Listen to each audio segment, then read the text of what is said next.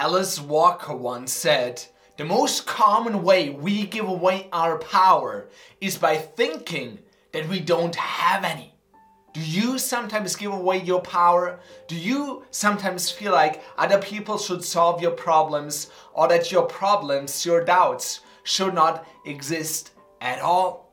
In this video, I'm going to break down how you should deal with your own self-doubts. And at the end of the video, I'm going to give you 5 questions to ask yourself the next time you experience self-doubt. So how should you handle your self-doubts? Number 1, you need to realize that self-doubts are helpful.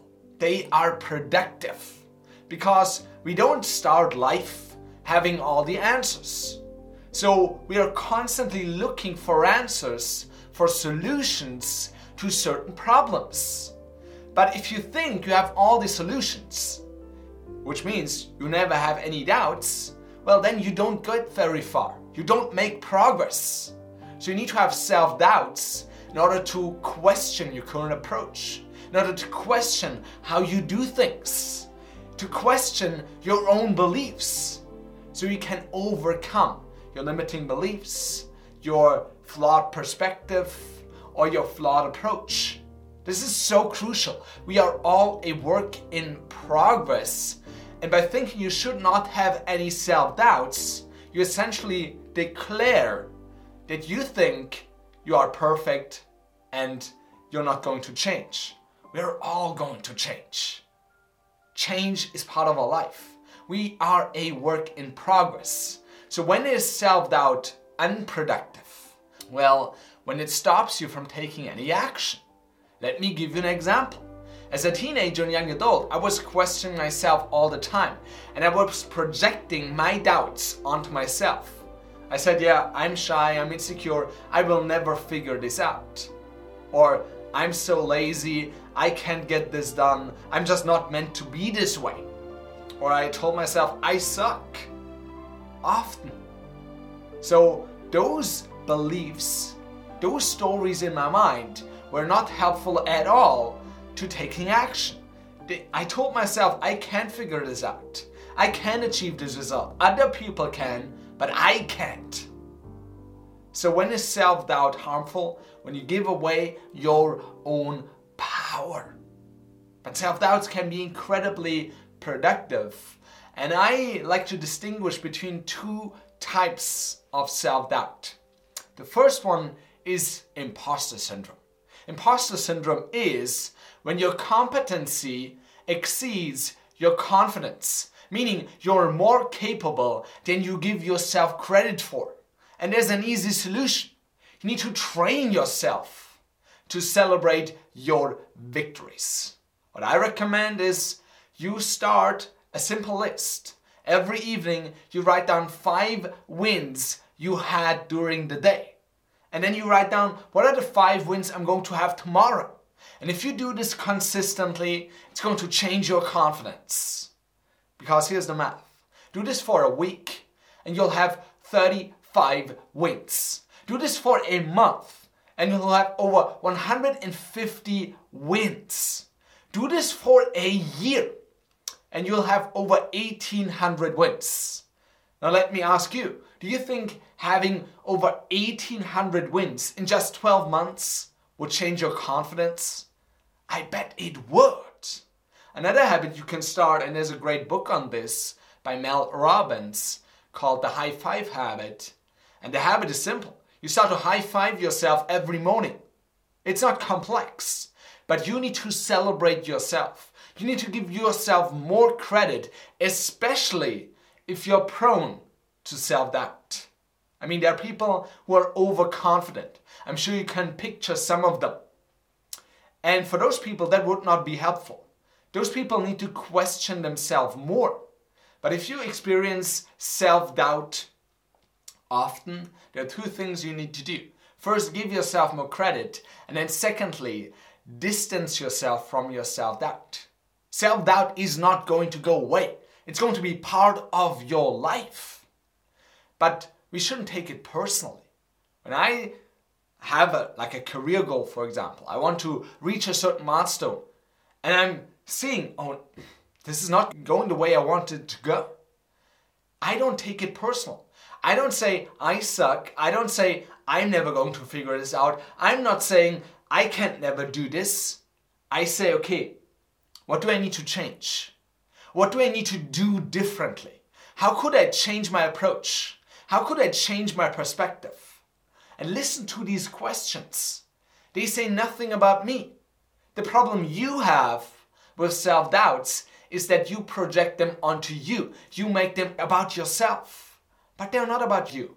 You are not your doubts. You are not your thoughts. You're more than that. And then the second type of self-doubt is when you actually don't know how to do something. And the solution here is simple too.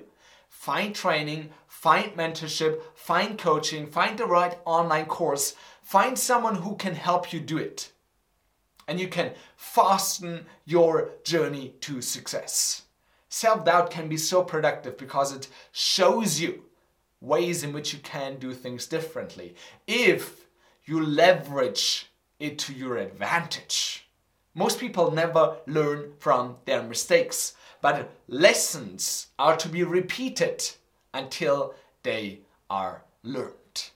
And your self-doubts are helpful because in order to get something you've never had, you have to do something you've never done. But if you recreate the same things you've done over and over and over again, you're going to get the exact same results. So this is crucial. Now, as promised, I want to give you 5 questions to ask yourself the next time you experience self-doubt. First question, will this belief carry me to my desired life? Will it help me create the life I want? For example, a few years ago I had all these self-doubts of I'm not good enough, I'm shy, I'm insecure, I will never do this, and it was preventing me from taking any action. It was preventing me from talking to women. So this was not helpful at all. It was preventing me from going any further. So when you realize, okay, this is not helpful, then ask yourself, what would be helpful? What would move me forward? What approach would give me more progress? And that way you find a different solution. Secondly, is this belief verifiable and fair? Is it verifiable? Meaning other people have struggled with this too and nobody has found a solution. And is it fair? For example, I started coaching when I was 25 years old. That's pretty young. And some people say a life coach, if they're just 25, like they can't call themselves a life coach. So some people have this belief, this limiting belief that they're too young to start coaching. But is this belief really verifiable? Are there no life coaches who are 25, 22, 21 and crushing it? They are. There are life coaches who are 25 or 20 and they're crushing it. So that's not really verifiable, and it's not fair either for me to say I'm too young to start this. I mean, when would be the appropriate time to start? So is this belief really verifiable? I used to tell myself, yeah, I'm shy, I'm insecure. But is it verifiable that your personality is fixed? No, it's not. Science proves that your personality is actually changeable. It's not permanent. So there's no proof that I can't change. Third key question. Is this situation within my control? Meaning, can I do something about it? When I tell myself I'm shy, I'm insecure, do I give away my power? Yes, I do. What if I changed my perspective and told myself, okay, I'm shy and insecure. Maybe I'm lacking the communication skills necessary. So how could I get them? With that approach, it is within my power. I am giving myself power back. Then the next question. What would make me a role model right now? I mean, if someone were to observe my situation, which people are observing how you handle your situations, what would make me a role model right now? I ask myself this all the time. I have 2 children. And when I feel like I can't figure something out or this is too hard, then I ask myself, what would make me a role model right now? What would make me the best role model for my kids?